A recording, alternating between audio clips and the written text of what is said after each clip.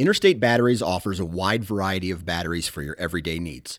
Stop into one of their thousands of retail locations and talk with a battery specialist about batteries for your truck, trail cameras, and even those weird batteries for your rangefinder.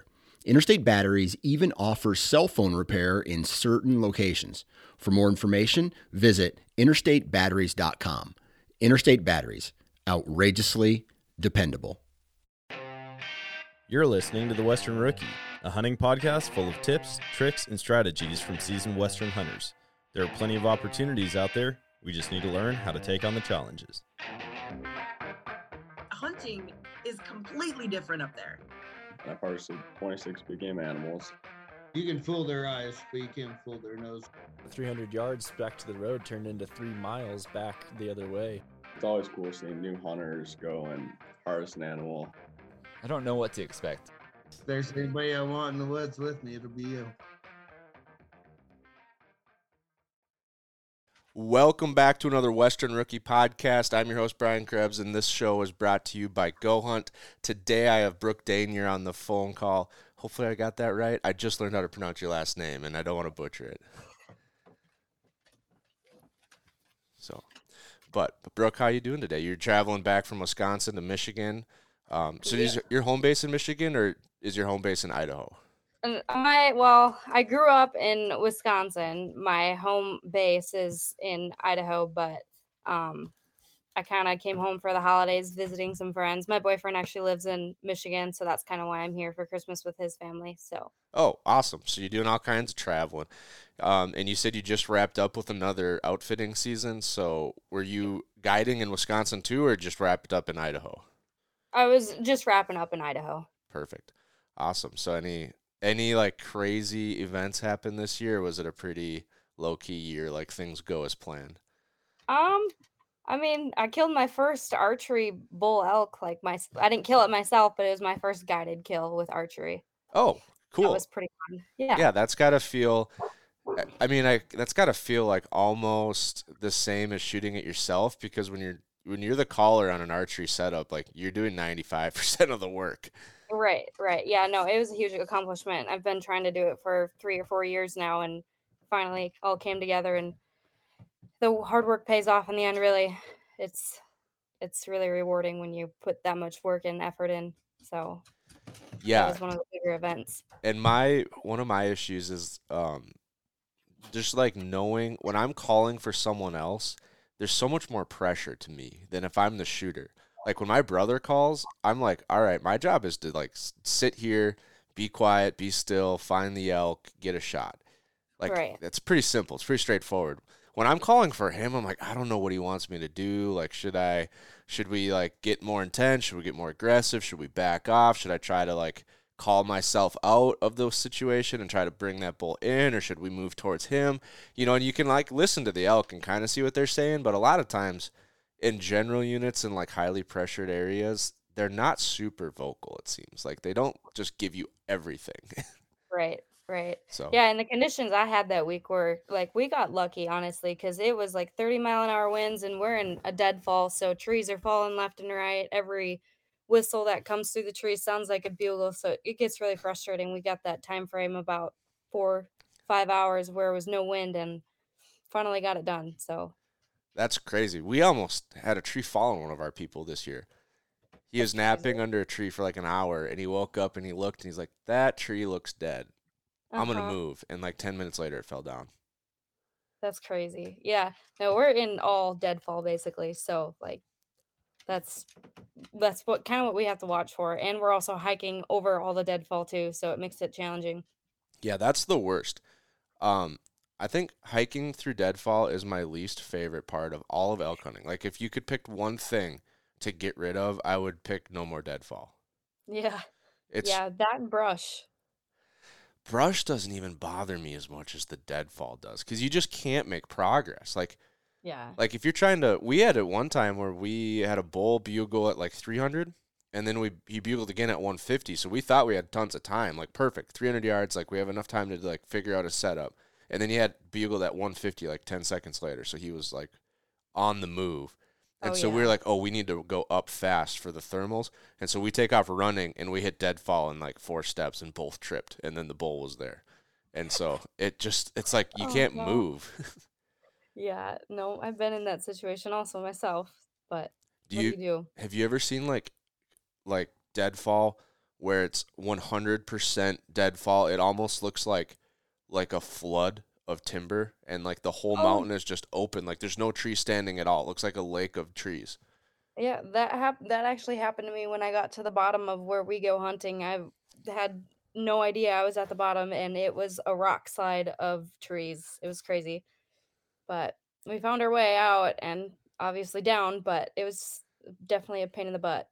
We did that once, kind of in Idaho, the closest we've ever hunted to Idaho, and the trees were so big and they were like stacked over each other's, like sometimes 3 or 4 high, that we Yeah. just jumped up on the trees and just started running like trees down, and then we'd like get to a cross and jump onto the next one and go that, like zigzag our way across. We just ran across the top of the trees because they were like 8 feet over the ground. Like I don't know Yeah. what happened. It must have been a tornado or something.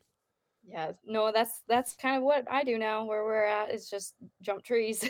Yeah. Are you the right height to go under them too? Like like the ones that are like half and half. Like I'm tall, so I usually go over them, but sometimes it's like really a pain in the butt if they're like at my chest. I normally try and go over them because my pack is too bulky on me, but I can fit underneath them most of the time. I'm Okay. only 5'4", so it works. Okay, perfect. Yeah, that's my wife is the same height as you, and I think we're gonna find we're gonna have to like pick a speed to walk because my brother's like 5'10", and even he'll notice it. Like my stride is so much bigger than his that like if we get snow or going over deadfall, like I can go a lot faster through that than he can. And so I'm guessing my wife's gonna be like, Will you slow down? Like Oh yeah. I have to jump up on these logs and climb over them, and you just step over them in stride." So Yeah. we're doing our first Western hunt next year, but it's just antelope, so hopefully we don't have any deadfall to cross. Nice. Fun. That sounds fun. Yeah. So what species do you guys guide for? I'm assuming elk and mule deer are probably the Uh, primary two. elk, mule deer, and bear, Oh, black bear. in the spring bear or fall bear?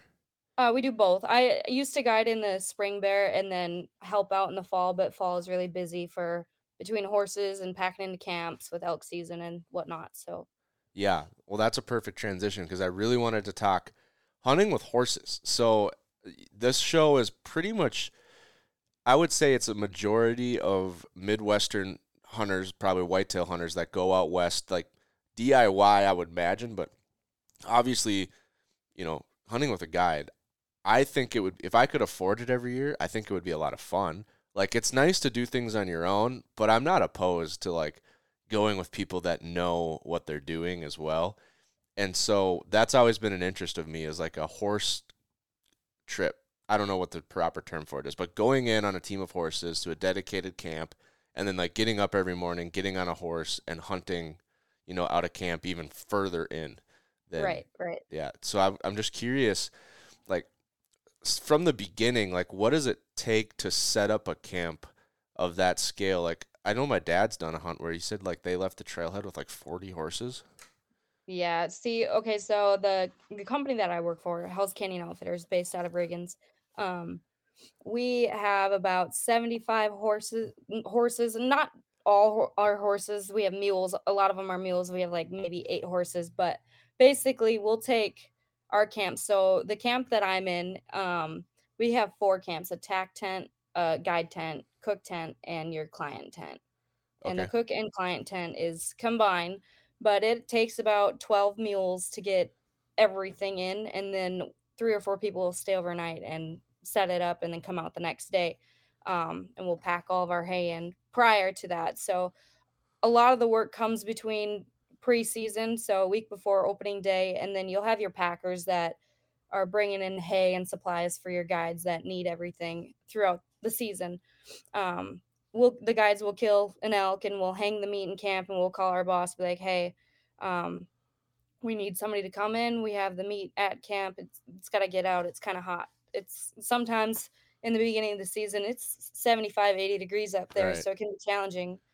That's where the horses come in. We'll take the horses from our base camp out to a certain area, bugle, and we'll tie our horses up to a certain spot and hike down to wherever we think we can get. Because our camp is 12 miles in, so Wow. You can go out 6 miles and you can get on that horse and save yourself some of that work so you can go in that steep country. And a lot of it is deadfall. The guides and I, when we worked together, we started out doing miles, and now we kind of say that we crossed about 800 trees today instead of 4 miles or whatnot. But so it Yeah. became a little jumping theme of hiking, really. Yeah. So, you said you use a lot, like a majority are actually mules, not horses. Correct. Is that Yep. because they're more sure-footed? Yeah. Okay. There's just, I mean, I guess everybody has their own perspective and preference on horses and mules. I like mules, and it's probably because that's what I started out on. But I think they're more trustworthy Okay. and they remember a lot. So I could come back in 10 years from now and they'd be like, hey, that's that girl that rode me in 2019 or whatnot. And they would remember you. Well, that's pretty cool. And Yep. so, when you said you have 4 camps, like you have 4 camps and each camp has 4 tents, or did you mean just like camp No, has 4 different tents? sorry, I messed it up. We only have, so elk season, we have 2 backcountry camps, Okay. and our archery camp has 4 tents, and then we'll cross over into the rifle season, and then the other camp will have 3 tents. Oh, okay. That makes Yep. sense.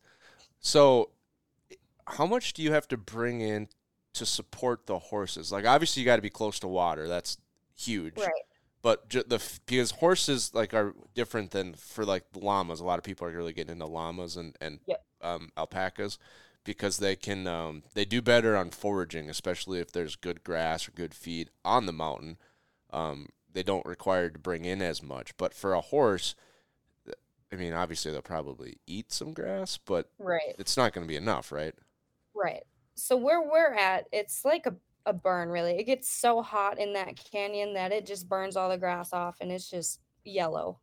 So when we get So up there's there, they'll nothing. kind of graze on their way in, but we'll give them hay. We'll pack in hay, um, probably 80 to 90 bales for that entire season. And it all just depends on how many hunters we have. So one week we could have 4 hunters in, and another week we could have 4 hunters and 3 non-hunters in there. So that's 7 horses right there, plus all your guide horses. So it's Right. kind of every year is different based on the amount of guides, the people that are in there, your cook, and you got to go off of each day too. So if we tag out early, we will have extra hay in there, but it really just depends on how many people are in there and who's willing to ride out and who's not riding out. But we'll take cob in there too, so that's like a molasses and corn mixture just to kind of help stabilize their weight and a little treat for them too. Right. So Yeah, that's got to be a lot more dense then, right? Like, yeah, so 80 to 90 bales. I'm assuming like these are small squares, so they're correct. Yep. depends how dry they are, but like 60 pounds on average. Yeah, 65, 70. Okay, so could a Depends. horse pack 4 bales? Or like, how If do you you get them in wanted- there? So that's why I'm starting to figure this out. Like, it seems like it's a lot of logistics. Right, and it is.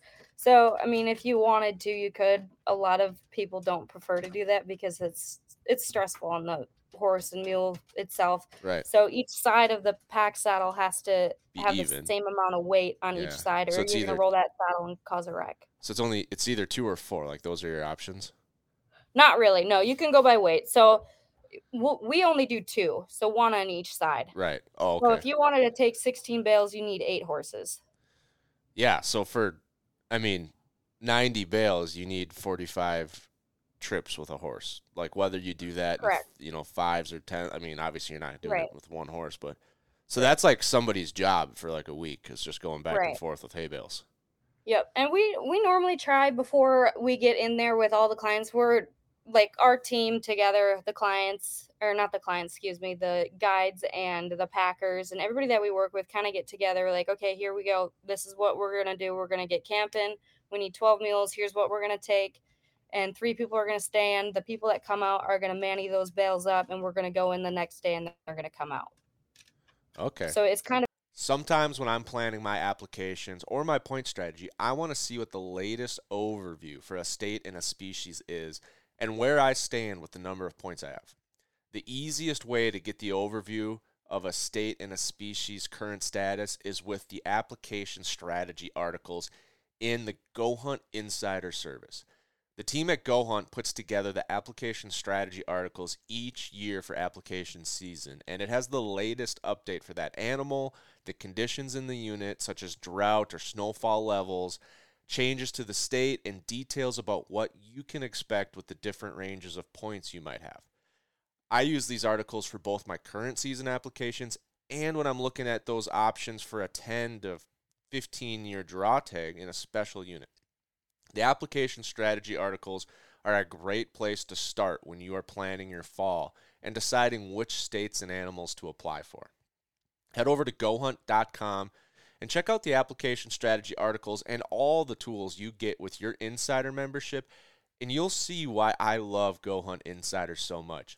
It's the best collection of information on Western hunting available, and it's all in one place. And when you sign up using the code WESTERN, you'll get $50 of free credit in the gear shop. Not only is Go Hunt giving you all the information you need to plan a successful hunt, but they are also giving you $50 towards a new piece of gear for that hunt. So head over to gohunt.com, get signed up, and you'll be kicking yourself you didn't have the Insider Service sooner. In increments. We try and get at least half of them in there before the season starts. Yeah, because you're going to come out and pick up new clients, drop clients off. Like if there's ever a spare horse, you could bring in some more. Right. Yep. Yeah, I'm an engineer, so I'm always like, man, it seems like, I'm always trying to find better ways to do things than the people that have been doing it their entire life. And obviously, usually you don't, right? The people that do it have it figured out. But I'm like, man, I wonder how easy it would be with a helicopter to just come in and drop a bunch of bales. But I'm like, yeah, it'd be really easy after $1 million for a helicopter or whatever it costs. And Idaho doesn't let you use anything like mechanical for hunting reasons, or their rules in Idaho.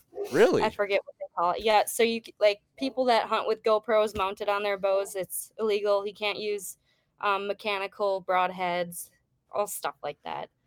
Red dots are illegal for certain animals, like big game, like elk and bear. Right. I'm not sure if they're legal or not in like using wolves or hunting wolves and like predators. Ooh, I'm not really sure.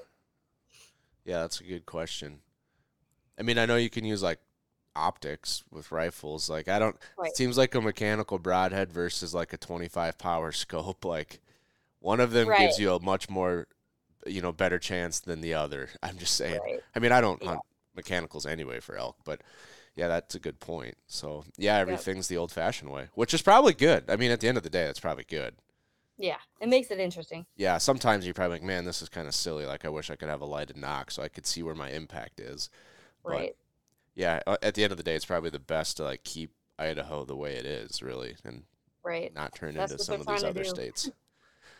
Wow. So, did you grow up around horses and mules, and, like, that's what gravitated towards this career? Or, like, where was the beginning where you're like, I want to be an outfitter?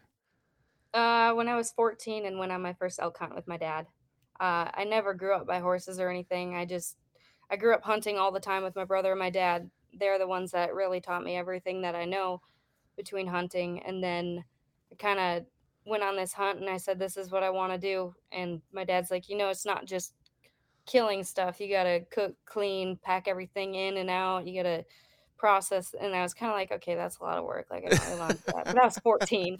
So, and I just, when I got in high school, I started applying for jobs out west because I grew up on a farm with cattle and everything, and kind of want to do the ranching type thing, but I didn't have any horse experience. So out of like the 200 ranches that I applied for, they all said no. So I started applying for criminal justice, and my dad found out that I was going to go to college to be a cop and told me no and started searching online for me to learn about horses and sent me to a horse camp after I looked into it. Learned how to basically call and recognize tracks and everything. Learned how to ride a horse, saddle a horse, all the basics. Okay. Got my wilderness first aid, and that's really where it all started. Wow. That's a story. So he just was not about the police officer life. Nope. I graduated high school in 2019, so I was 18, and that was when the whole protesting George Floyd thing was going on, and it was just, And nowadays, everybody says law enforcement is risky, so they don't recommend it. They love it, but they're trying to get out of it Well, too. I think, So, and a huge part of it's where you're at. I mean, right. like for you, if you were a law enforcement agent out, near Riggins or wherever you are in Idaho, like that's very different than if you were like in Chicago or like Minneapolis now would be a disaster. That's just in Right. my backyard. So I think that's a huge part of it too, but it's hard. I Yeah. mean, that's another life that takes a lot Yeah. with So, a lot less, certainly less excitement when guns start going off than what you do now. right. Big difference. Yeah, big difference. Um, Okay, well that's kind of funny you said that because we met the last time we were archery hunting in Montana. We met this cowboy, and he was a hired hand of the ranch, and he was just summering in our, I don't know, canyon. So he just stayed up there 4 days a week and watched the cows and doctored anything that needed it, and then he'd go home for like 2-3 days, get more food, and then go back up in, and it was like 3 hours to get in there, so it was a long ways. But Yep. he started out. He went to Rhodes University for finance. Got a finance job, hated it, started bartending instead. And he's like, well, this is like, is this life? Like, who wants to, be a bartender for 40 years? Right. So he's like, I want to be a cowboy. So he sold everything, bought a truck and 4 horses, and went out west. And I don't know how he got a job in Colorado. He mustn't, I think the story is he knew how to ride. Like his mom signed him up for lessons as a kid and stuff, and he stuck with it. So like he knew how to ride a horse, but that was the extent of his cowboying. And so some ranch gave him a job. Maybe they're short, and then he was, moved to this Montana ranch. But he was young too. Like he was, I mean, probably a little older than you, but he'd been doing it like 3 seasons, and it was pretty evident he was still learning. Oh yeah, for sure. You're learning every single day. He would show up. There's like this one great spot to glass, and so we'd glass if we ever got back with daylight just to see where the elk were. And the day they pushed the cattle out, he's telling them about it the night before, like, hey, we're gonna push cattle. There's a bunch of cowboys coming in. I'm really hopeful we'll get it on the first try, but usually you have to re-ride all week and get the strays or the ones that you didn't get the first pass. So he gets back that night, and we're glassing already, and we're like, well, we were all like, he didn't get them on the first try because there's like 6 over there and 12 over there and 5 over there, and because we got spotting scopes and we're looking for elk, so it's easy to find all these cattle. And he comes up, he's like, I think we got them all. And we're like, well, we found like 30. He's like, oh, dang it. Yeah. So, but it's a character. But it's like, I'm always interested when people make like, I don't know, to me it seems like a super crazy choice. Like, I'm going to go from finance to cowboying or from police officer to outfitter, Yeah. So I assume you like the way it worked out. I enjoy it. I mean, it was something I always wanted to do. I never really wanted to go to college. I said that when I was, I don't know, in the 8th grade too, because I mean, what 18-year-old really knows what they're gonna want to do? And I didn't want to waste my money for something that I maybe will do and Yeah. then go guide and not make the money to pay it off. So, Right, yeah, you could have went to criminal justice school and still end up as a outfitter or a guide, so exactly. you never Yeah. know.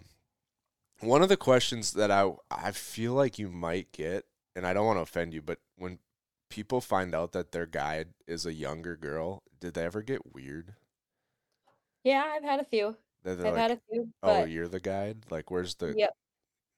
Yeah, Oh yeah. which isn't right. I mean, there's people that could be 14-year-old girls in Idaho that know more about hunting than you know Jim Yeah. Zumbo or anyone. Like it doesn't really matter who you are, what your age is. I'm picturing like when someone books an elk guide, they might have an idea in their mind and then they show up and they're like, "Oh." And I'm just wondering, Yep. like, is it ever like super awkward or people just get over it as soon as you're like, "Yeah, I know what I'm doing." Like this is Some people, yeah. I've had a few like that, but I've also learned to kind of brush it off, and if they can't respect me, then we're just gonna go for a really long hike until you do. Um, yeah, That's a good and method. I had a client like that this year, and he was just saying how he didn't want to be with a certain person because he couldn't walk, or this person because he was really young, and then going to my boss because I didn't know what I was doing. It's just like, okay, well, then we're gonna go for a hike and we may see a bull and you're gonna like they said they wanted to go on a hike, but I'm like, listen, there's a really nice bowl down here. Like, why do we have to leave a bowl to go find another one? Oh yeah. So I'm like, okay, if you don't want it, then you don't deserve it. We're gonna go for a nice hike until you can figure out how to respect everybody else that works here. Because I mean, if you went on a guided hunt, you can't really tell your guide what you want to do. We're open for suggestions and whatnot, but in the end, I think everybody that I work with at that outfit has been there since 2019. So we know the country and we're very confident and we all work together really well. So if we have questions, we come together and Right. basically ask what they want to do, and then we're gonna be like, okay, we'll put it together, and this is where we're gonna go. Right. Well, and I feel like the time to be picky about what kind of hunt you want is when you're looking at guides.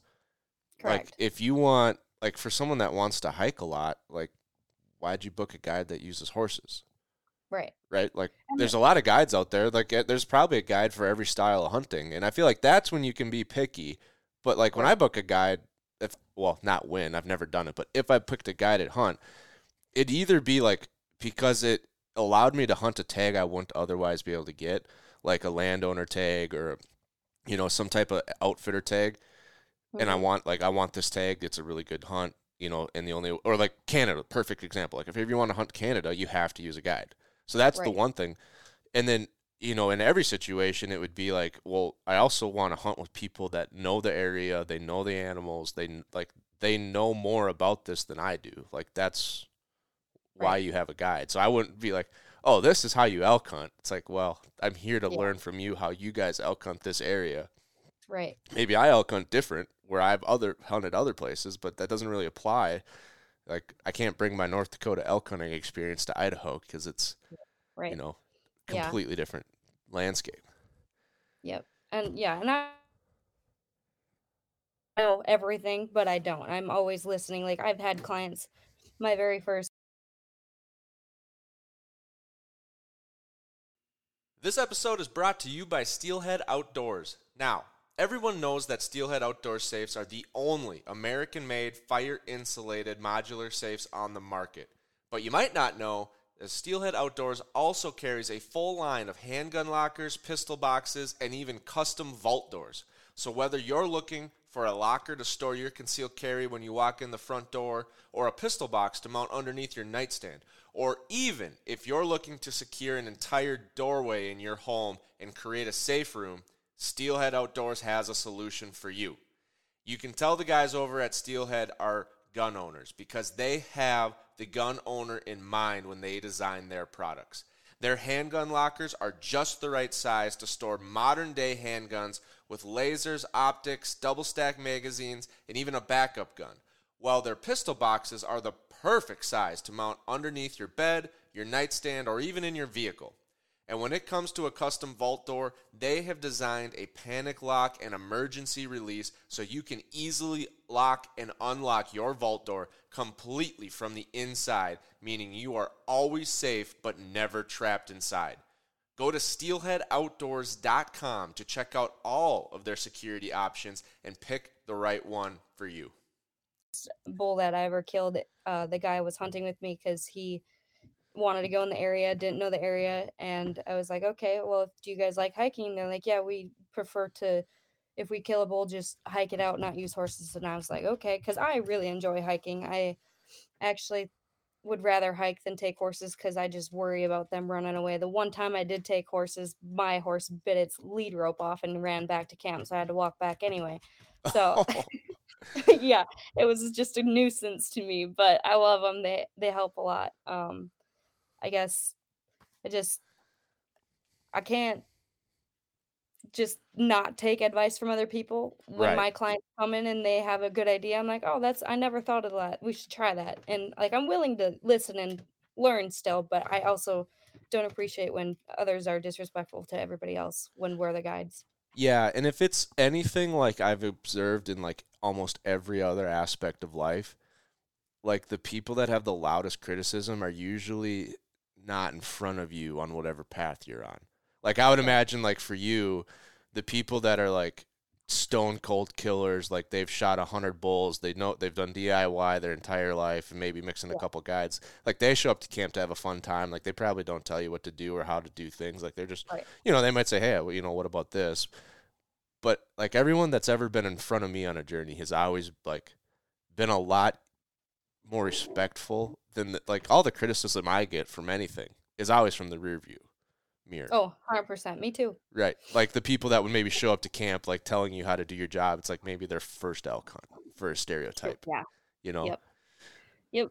I get it a lot, but I think I grew out of it and I know how to handle it myself. And if I can't do it, then I just go to my boss and he handles it. Otherwise, the other guides, because I'm the only female guide in that outfit. We have like female cooks and everything, but I feel like I get the grunt of a lot of it just because I'm a young female guiding big game in a man's industry. It is what it is. Yeah. Yeah, it's funny because like I don't know. There's a lot of guys out there that like wouldn't be any more qualified. Like I wouldn't be any more qualified. I lose my temper super easy when things don't work out in the elk woods. Like that's not a good characteristic for a guide when when somebody does something wrong and the setup gets blown and you like just want to lash out. Like that's usually not the recipe for a successful review on Google. Yeah. So I'd probably be a terrible guide. But yeah, it's just funny how people's, I don't know, ego gets in the way probably is what it really comes down to. Yeah. Which has nothing to do with you. Like their ego has nothing to do with all the work you've put in learning and being there. So. Yeah. I feel like a lot of people that go on guided hunts think that it's always guaranteed to kill an elk, which, I mean, it's called hunting for a reason. I like to say my clients should come out with a really good attitude, want to have fun, and the more fun that you have, I mean, we're gonna have opportunities. We're gonna see elk. If you don't get those conditions, then I mean, it's hunting. Yeah. But Well, you archery gotta hunting make the most too of it. for your early season stuff, like that's hard no matter what. Like you could do your job to a T and call in a bull to 20 yards and there's still no shot. Like you might be in black timber and he can't, like we've had that many times. Yeah. We went to a hunt in Wyoming. There were 7 of us. We had 30, I can't remember if it was 33 or 39 encounters under 60 yards. Just, you're kind of guessing. Like you hear enough bugles in a week, you can kind of start to be like, well, that one's really close, like 40, 50, 60 yards. Or like, nah, that one's over 100. We had 30 some of them under 60, and we had 2 shot opportunities. Yep. Yeah. I had a bull I called the bull into 20 yards from one of my buddies. He's like, I can see its, and that's how we know, because he's like, I could see its antlers. It's the only thing he could see. I mean, it was that thick, and it's like, what do you do? Like, you did everything. Like, it's hard to get him to even into 20. What do you need? Like, imagine calling him into 5 yards for someone. Like, it's a huge mountain. Like, it's really tricky. And I'm sure there's people out there that do it consistently. But, yeah, it's tough no matter what. It's fun, though. It makes for good memories. I had actually a guy that I worked with. He's from Mexico. He was just helping out and kind of learning how to guide because he wanted his own consulting business. And he brought his dad out and he was videoing everything and called this bull, and we were at the bottom, the very bottom, and called this bull, and we were like, okay, he won't come in any closer. And so we sit down, start having lunch, and I just kind of stand up, stretch my legs, and I'm like, oh boy. And I looked at Lucas and I was like, no, put it away. That bull was 80 yards. And the only reason why he sounded like he was 300 because he was in thick timber next to water. So it was holding that sound down. Yeah. So I threw out a cow call and he looked up, but we were on this bench and he knew there was no cow there. So because he couldn't see anything. So he was kind of nervous. And his dad could shoot at 80 yards. It was just not a good shot. So it's tough. I've had to not shoot. I've not shot 4 bulls within 60 yards because of the shot. And like every time we go out west, I'm just thinking about every one of those shot opportunities. It's like I had 2 of them this year at 60. One was just full frontal. All I could see was its head though. Like I couldn't even see the cavity. And I'm not I'm not the archer to take a 60-yard frontal shot. Yeah. And the other one was 58 in broadside, but there's a tree that went to like the liver. So I would have had like worse than a liver shot which Yeah. that's not a recipe for success either. So I just Yeah. like, what do you do? You know, if the tree's close, yeah, you can like lean, but it was Yeah. like right next to the elk, so I would have had to walk over like 20 yards to get a better angle, and that's not going to work. So, Yeah. gosh, that's tough. Like it stinks getting that close to something that's that hard and then not being able to seal the deal. Yeah. But it's hunting. It makes Yeah. it fun. It is hunting. That is for sure. And so you said archery elk. Do you do archery mule deer in the same camp, or is that really not popular? No, we don't really do much any of archery mule deer. Yeah. We just do rifle. Okay. And then you do So, the rifle bear, rifle elk, rifle mule deer. correct. On the rifle hunts, is that a lot more like using horses daily as a part of the hunting to cover more ground? Yeah. Yep. We'll use more horses during rifle season. The elk tend to move a lot further away from camp, and we run into a little bit more people than we'd like to see back there, but so that's where the horses come in nice. We can get further away from people and get to different spots where they couldn't in a day. So Yeah. What's your favorite thing? What's your favorite like hunt to guide? archery elk. Archery elk, just because they're Yep. vocal and you can get close and adrenaline gets crazy. Yeah. Yeah, well, that's my favorite. That's my favorite to hunt too. But I am looking forward. Like, there's something about having a rifle in your pack when the time Yeah. comes. Like, archery's cool, but I would rather have a rifle when the time comes. Yeah. And it's just something about a rifle hunt. Maybe it's like the colder weather and the more of the like camp, you know, deer camp, elk camp. You Yeah. know, I don't know, scene, vibe, Yeah. whatever it is. But it's just nice. And especially for mule deer, I'm kind of on a mule deer kick. I want to do more mule deer hunting, and I don't know if my spot and stock skills coming from a tree stand in the Midwest are going to be up to par for a archery mule deer hunt. So I'm thinking I've done 3 with a rifle, probably do another 1 or 2 with a rifle, and then maybe switch to bow and trying to do some of that stuff too. Yeah. You do it enough, you get used to it. I came from the same kind of thing you're doing right now, sitting in a tree stand in Wisconsin, and now I'm hiking mountains and spotting stock and elk and mule deer. So Have you been since? So you said you started in 2019, and you've been with this outfit for the whole time.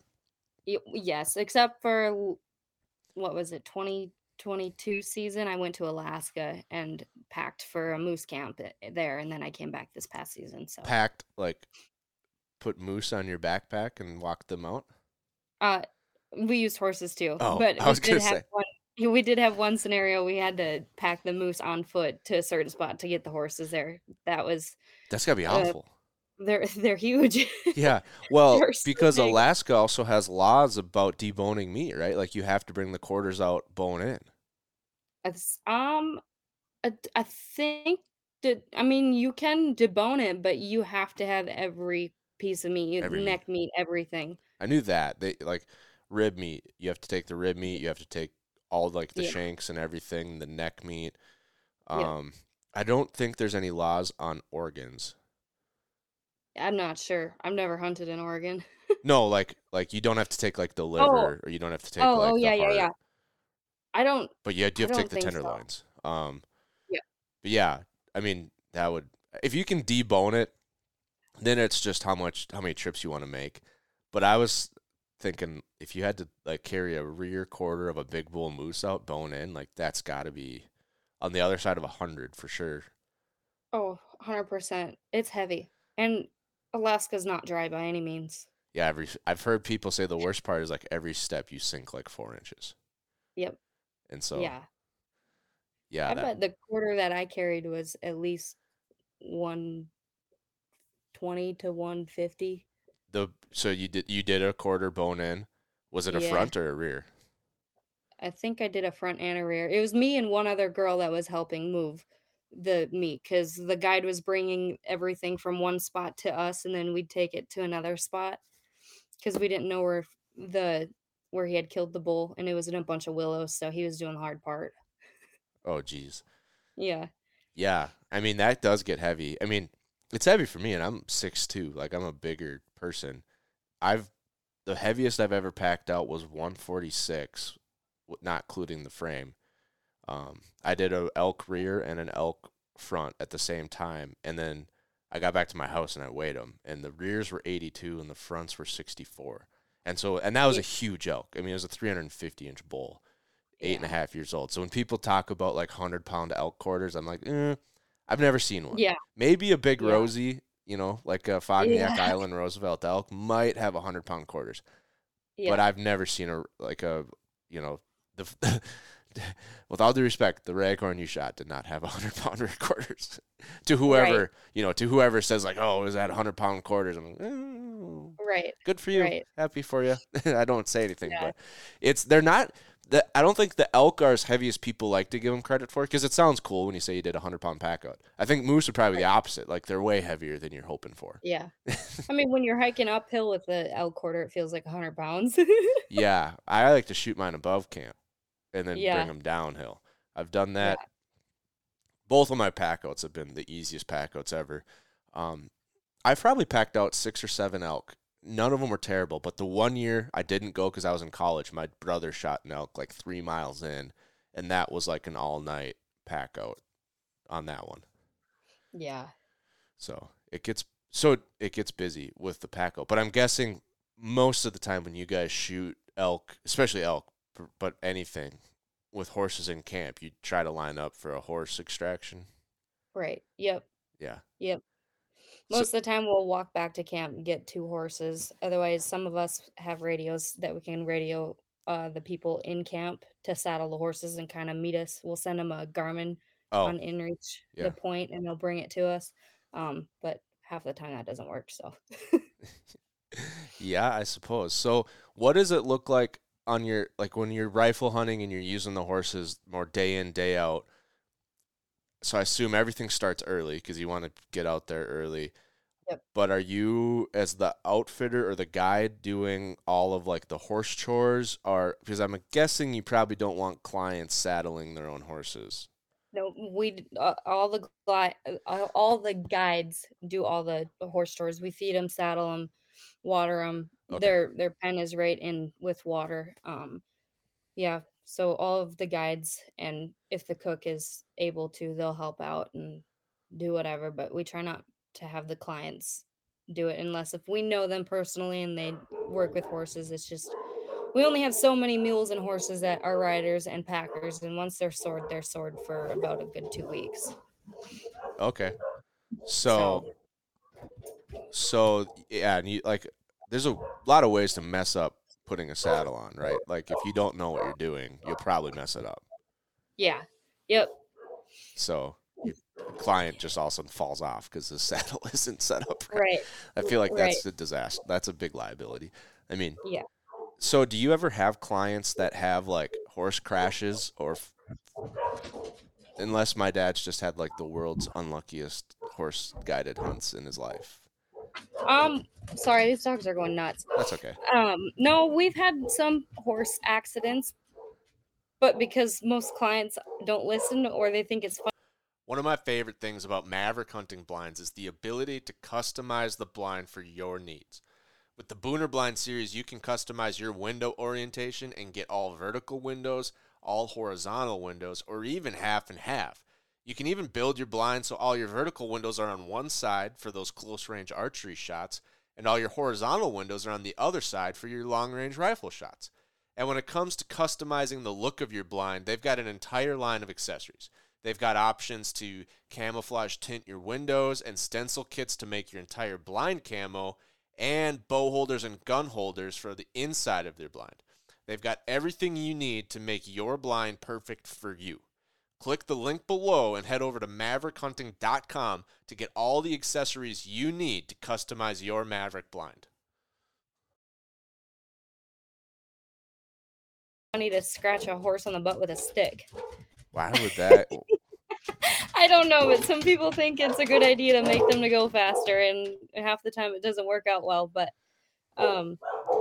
usually they're pretty good at staying together. We have some wrecks with like the pack saddle sliding, and then the horses freak out on switchbacks, and then we get into a little wreck. But a lot of the time it goes pretty well when everybody stays calm and just listens. But okay, my dad's had he didn't get bucked off, but one time they found a bull I think they jumped a bull across the canyon, and they're trying to like basically race it to the head of the canyon and cut it off so they could get a shot opportunity. And so the guide grabbed his lead rope and took off through the black timber at like Dad said it was like all out. I'm guessing it probably wasn't all out if you asked the guide, but probably a fast gallop. Yeah. And my dad was like, trying to stay on and like get hit with the brush. And Yeah.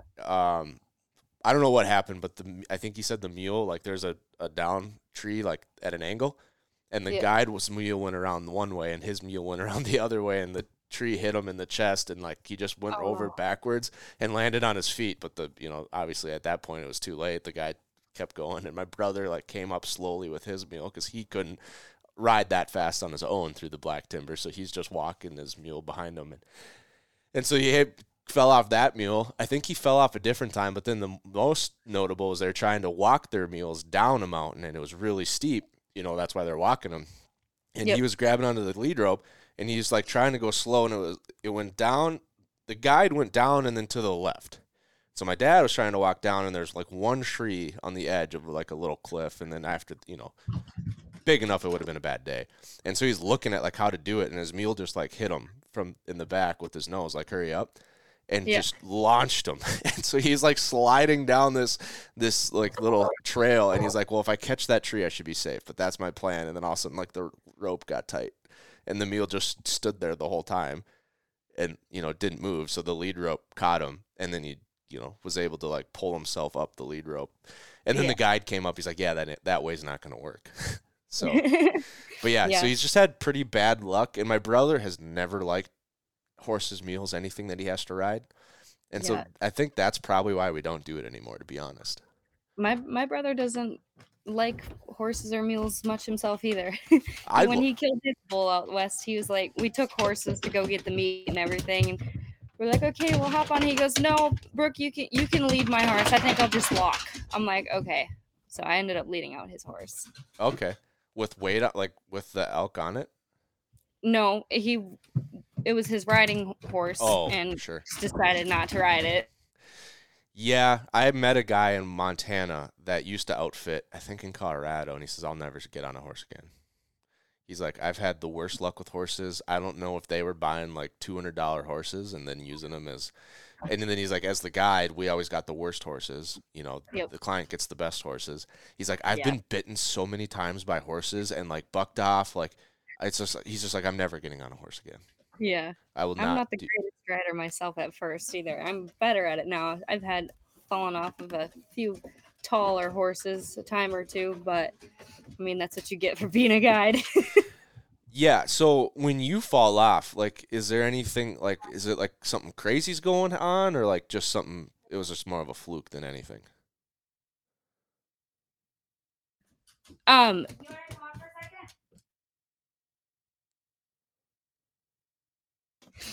Sorry. No, that's fine. What was the question? So when you, as a guide, when you fall off, obviously you are following the rules and you're not scratching your horse with a stick. So like, is it something crazy? Like you're trying to like run down an elk, or did just more of a fluke than anything? It's more of a fluke most of the time. Sometimes I'll be looking back at the string and my dog will come running by my horse and spook a little bit, and I'll just kind of fall off my saddle. Otherwise, I mean, it's really nothing on their fault. It's just kind of balance wise. If you're looking at something like on another horse and something just randomly happens. Oh, really. So it's usually just more embarrassing. Like you just hurt your feelings. Yeah. When you're like looking at your client and then you fall off your horse and your client's like, wow, we got a great guide today, folks. Yeah. And at one time I had a water bottle fall out of my pocket, and it was kind of they don't like, some mules don't like crumbly stuff and everything, but I had a water bottle fall out on rocks and freaked her out, and she took off running, and that was through like a rock slide, and there's a bunch of trees down. Whipped my hat off on a branch, and kind of just stuff like that, and just random things falling out of pockets will spook them and people will fall off. But yeah, no one ever gets like too banged up falling off a horse.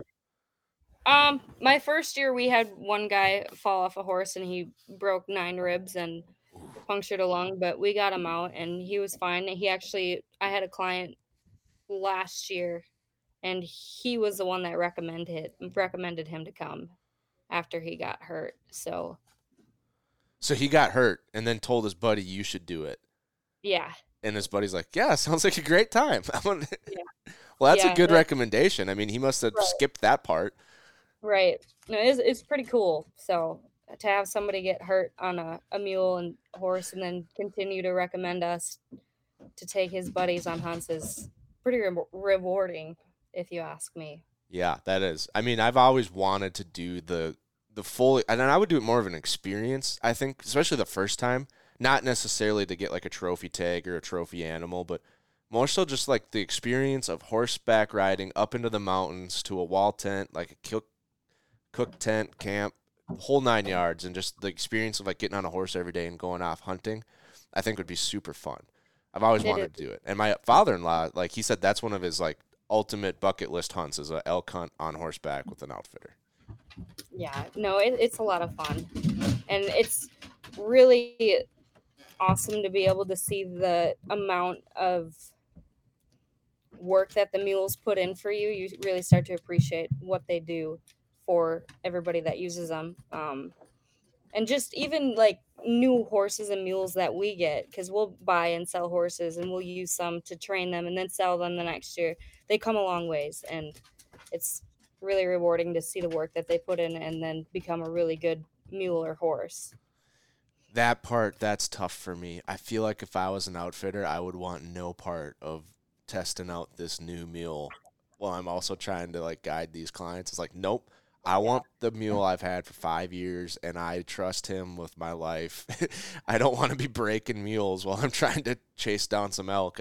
I get it though. I mean, it's part of the business, but I don't know. I feel like I'd be like, I'll bring my own mules. I'm good. Thank you.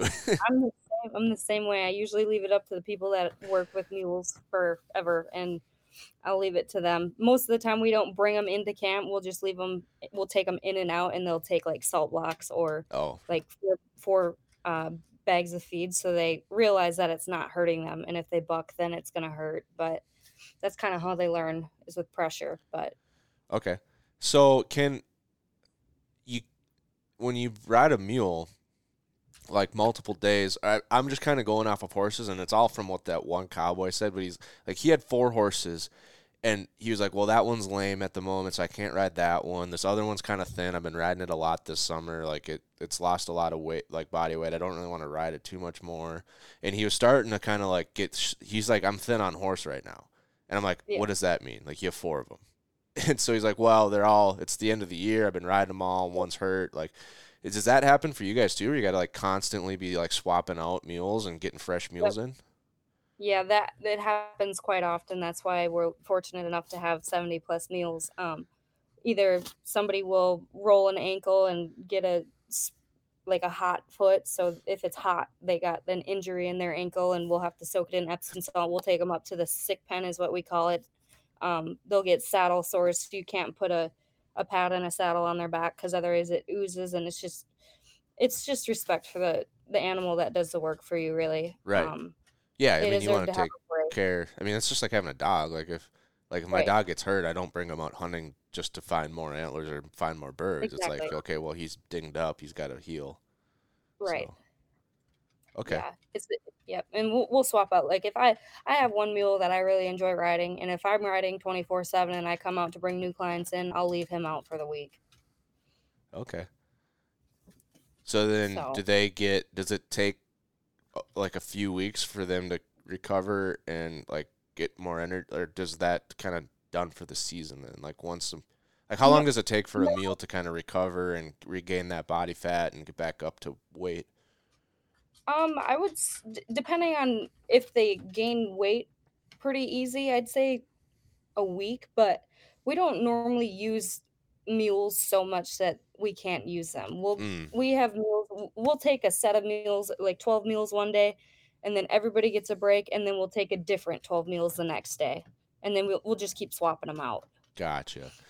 Yeah, and I mean, that's probably different. Like this cowboy, he was working. Like he rides to the top of the mountain, across the mountain, back down. Like he's probably doing like solid riding versus like if you're hunting, like you're maybe not walking as fast or as far. You're taking breaks. You're getting off. You're doing some on foot. Like It's probably just a completely, and he's doing that day in, day out with only 4 all summer long. Right. And there's not Yeah. great feed because it seems like every year it's a drought, so. Yeah. I can see why he was struggling. But Yeah, it was just a weird way to say he's like, yeah, I'm thin on horse. And I'm like, I don't understand. What do you mean? I don't get it. So, yeah. But it does seem like there's a lot that goes into it. Definitely. I just feel like it doesn't make sense for anyone that's like from the Midwest, does one Western hunt a year to like do horses, unless you love horses and you're good with them. Like, but then it's Right. probably like finding someplace out there to rent them from. Like, I don't know if it makes Right. sense to bring your own cross country. Right. I don't know. I mean, I look at it in 2 different ways. Either horses are more work or they're not. Depends if you kill something. I mean, if you go into camp and you have horses, you get a ride in there. They get to carry all your stuff, and then they get to bring your meat out and everything. Right. But then you got to pack in a vet kit. You got to pack in their food, cob for weight gain, stuff like that. It's a lot of work. Everybody has their own preference. Yeah. And I enjoy them both. Yeah, So. I think I enjoy them both. I mean, I liked riding horses. I've ridden them a couple times. I've always had a fun time, but it's, a very controlled trail riding environment with like nice paths to walk. So it's different than hunting. Hunting, you want to go where, the animals are, which is usually not where the trails Right. are. But I Yeah. really want to shed hunt on a horse. That to me would be like the ultimate, because as you can tell, I'm a big shed hunter. And I think for some reason, shed hunting on a horse just seems like the ultimate way to do it. That would be fun, just to find a mountain glass and then ride the horse to go get it. Probably cover a lot more ground. Yeah, I'm thinking just, great areas that there's going to be antlers. You just go out horseback riding and you find a few. I don't know. Some horses can get a little spooky around like having antlers on their back too, though, right? So you got to make sure you got maybe have like bring 2 out, like you have your horse, and then if you find antlers, you put them on a pack horse, even though it's probably a light pack. It just seems like a great day. I don't know. Ride around on a horse and find elk antlers. Heck yeah. That'd be my dream. But I don't have horses, and there's no elk in Minnesota. So, there's like 3 bulls in Minnesota. Yeah. But no, that's the goal. I don't know. Yeah, the horse hunting, it's always been like an interest of mine. It's just, it's a lot easier to do DIY hunts on a budget. So, and it's obviously, it's no review on like the guide industry. Like everything you talked about is why it's not cheap. Like you're paying for the horse and the feed and the time and the cook, like all the materials and things go like it just adds up. Like imagine trying to do that on your own. It would like take your entire year salary to like get all that stuff. So Yep. But it is fun. I've learned a lot. I never thought I'd be doing this. I mean, I've wanted to do it since I was 14, but when I was a little girl, I never thought I'd be doing it. And my dad always told me, you'll be like your sisters and you won't hunt. You'll be done when you're a junior. And I'm like, whatever, Dad. And now he's looking at me like, you're the only one that ever carried it out into a career. So it's pretty cool. Yeah, that does sound cool. So now that you're a guide, what does like hunting for yourself look like? I don't get to hunt very much on my own, honestly. When I come home after the season, I usually make it home for opening rifle weekend, and I normally do some drives with my family. Now I feel like I just don't want to shoot anything because my brother and my dad are putting all the work for it, and I just don't feel right coming home and killing all the bucks that they worked for. So I'd like to watch them do it. Yeah, there's some of that. Plus you're a guide, so like your job is to help other people. So maybe like it's just easy for that to carry on into other parts of your life too. Do you get to like, is there ever a couple days in between groups where you would get to like maybe go out for like a day or an evening hunting out west? I could, yeah. If we tagged out early, I could. It's just I don't have my own tag. I don't necessarily look into getting a tag because I usually dedicate my entire archery and rifle fall to guiding people. Yeah. And to me, it doesn't really make sense for me to spend whatever amount of money it is for non-residents to go and buy a tag if I am not guaranteed that time. Yeah, that would be a lot. I was picturing resident prices, like if it was like $30 for you to just have one in your pocket, and then if you have like 2 days, you're like, well, I could go out maybe I'm only looking for a cow or a smaller bull or Right. whatever you're looking for. It's like I could shoot it, I could get it out, I could get it back to town and in a cooler and be ready for the next crew to come in, 2 days from now or 3 days from now. It could make sense. But yeah, non-resident prices. Oof. Yeah. If I was a resident, I would totally consider it, but I'm not right now. I was thinking about it a while ago and just kind of never did it, I guess. Do you ever get tipped in like backstraps? Mm, normally when we kill an elk, they're like, we're eating backstrap tonight, and So you then get to eat them. Yeah. yeah, So you get plenty of like fresh wild game. yeah, That's cool. yeah. What is the cook? That's a good topic though. What is the cooking like in camp? Like, what kind of meals are like? What do you have to work with? Are they doing everything in like a Dutch oven over a fire, or is there? It really depends on the cook that you have. So the cook that we had last year, she works on the river. She is what people would call a hippie. I don't know what the correct term is for that, but she works on the river, so she cooks on Dutch ovens a lot. We are able to pack in an actual oven with propane tanks, so we did that.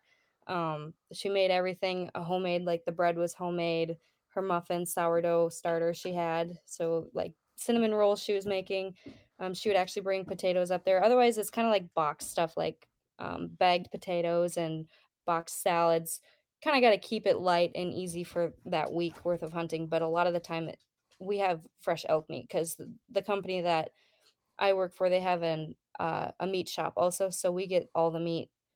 So it's mainly elk that we eat, and we'll have ribs, we'll have tri-tip, lasagna, and then the last day is kind of whatever. I Okay. think I don't really have the menu memorized, just kind of scattered, but Well, yeah. By it's that kind time, of you're probably like just in the rut, like doing yeah, chores and going to sleep, trying to get as much sleep as you can.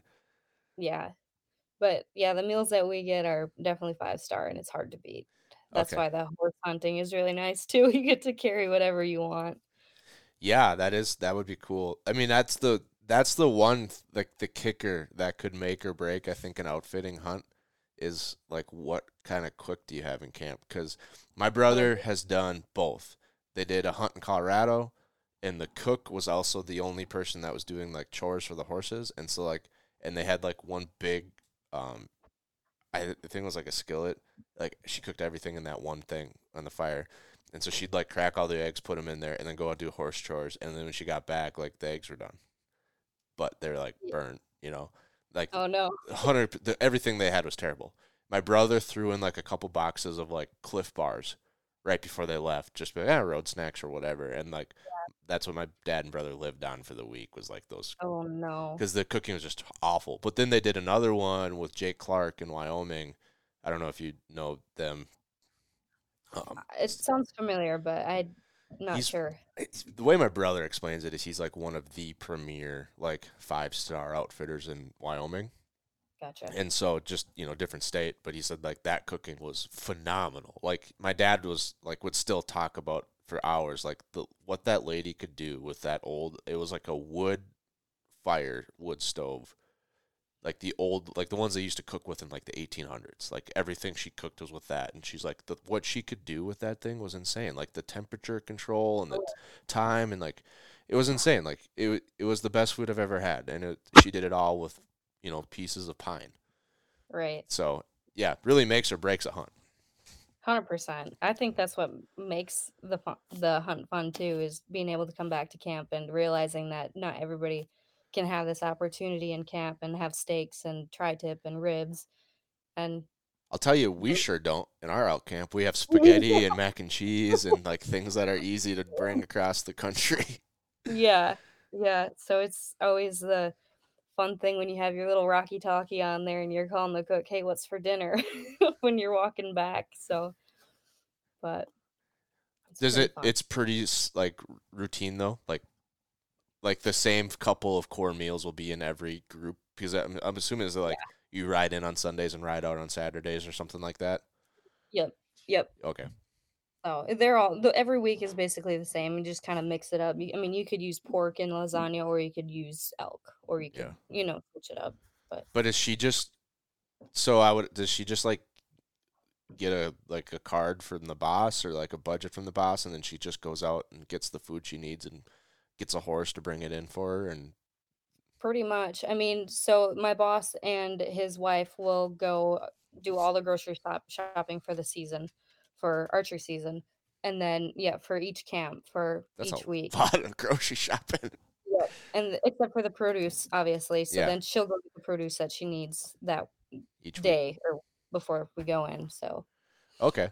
And is it solid, like clients from archery kickoff through the end of the season, or is there like any breaks or like off weeks or? we have one off week, and it's the first week in October because I believe they close archery season or all elk season, and then they open it up. I believe the like 7th or 8th of October, both units, and then they go start back up. So that's our 1 week off, and then not really a week off for us because we got to pack in our other camp. Okay, so so from the start of season, you're basically sleeping in a tent until the end of season. Yep. So if camp, so if you're a resident of Wisconsin, like you obviously don't have a house in Idaho. So what happens when you do when you guys do take out early and everyone leaves like 2-3 days early? My boss has a shed for all of his workers, and A it's shed? just like That's yeah, it's like it is really a shed. It's for all of our. It's kind of like a bunkhouse though, like a Yeah. okay. Yeah. But I'm there. I used to be there like 9 months out of the year, so I have a house there right now, and I'm subleasing it. Oh, I rent it. It's not my own personal house, so I mean, it was after working with people 24/7, being spring and fishing boats, and then back into elk season. The last thing I want to do is come home and talk to 7 more people. I want to go home and be by myself with my dog. So yeah. No, that seems like a lot. So that's why I was just curious because it seems like a busy fall being a guide. Like just always early mornings, not really taking like your days off are getting ready for your next group and like Right. chores every day. Like it seems like it'd be great for the clients. Like they show up, food's ready when they get back to camp, chores are done, go to Yep. bed or not. I don't know I mean, I would assume some clients probably want to stay up and have a bonfire and throw around a flask, and other clients are like, I want as much sleep as possible because I'm here to kill a bull. yeah, and I feel like most of the people that we work with uh, are willing to accommodate all the clients. Like we had a group of clients who are like, "Oh, let's stay up all night." I'm like, "Okay, I'll stay up till like 11, and then I'm going to bed." But Yeah. Yeah, and I suppose like I don't know, maybe you have a couple guides that are more of like the party animal and can just wake up with no sleep and they like stay up with them or not. I right, suppose if your clients stay up all night and they don't want to hunt as early in the morning, you're like, well, it's your hunt. I Yeah. mean, you Right. know what the consequences are. Like we're not going to see much in the morning. Like they're going to be bedded down by the time we get out there, and we'll just kind of be going in blind, for lack of a better term, at 10 a.m. because we're Right. not hearing bugles anymore, or Right. whatever. They're like, yeah, that's what we want to do. We're just here to hang out. So all right, whatever. Yeah. Yep, that's normally how it goes. That sounds fun. So off of guiding for the fall. Obviously it's winter now and the New Year's in 3 days, so it's obviously all hunting seasons. They're basically coming to a close. But I assume, are you doing the whole 9-month like summer fishing and then wrap that right into archery season again next year, or what's the next year look like for you? Um, for right now, that's kind of what my idea is. I'm not really sure. It's always up in the air. I'm a loose cannon.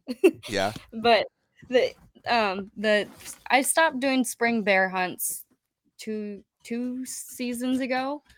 So I'll go into the fishing in March, and then that goes till August, and then usually I take 3 months and do the fall hunts, and then winter time I kind of work online or bartend, waitress, help my family on the farm, kind of work for the companies that I work for in Idaho if I'm there. Like I'll do preseason work on saddles and everything. But that's basically what it's been for me the last 4 years. So Awesome. That kind of sounds like a fun, probably seems stressful in the moment, but like a fun way where you can just be like, I don't know if I want to guide this year. Like maybe I'll do something else, or maybe I will, or maybe I'll, do more farm work, or it seems like you have a lot of freedom yeah, to choose it's what you want it's to a do. nice change of pace. I like a change of pace. Yeah.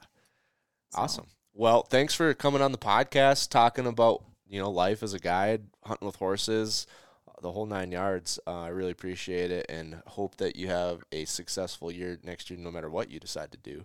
But before we wrap up, give people a chance to follow along with your adventures. I know you have a pretty packed Instagram full of all kinds of crazy reels that are like very entertaining to watch.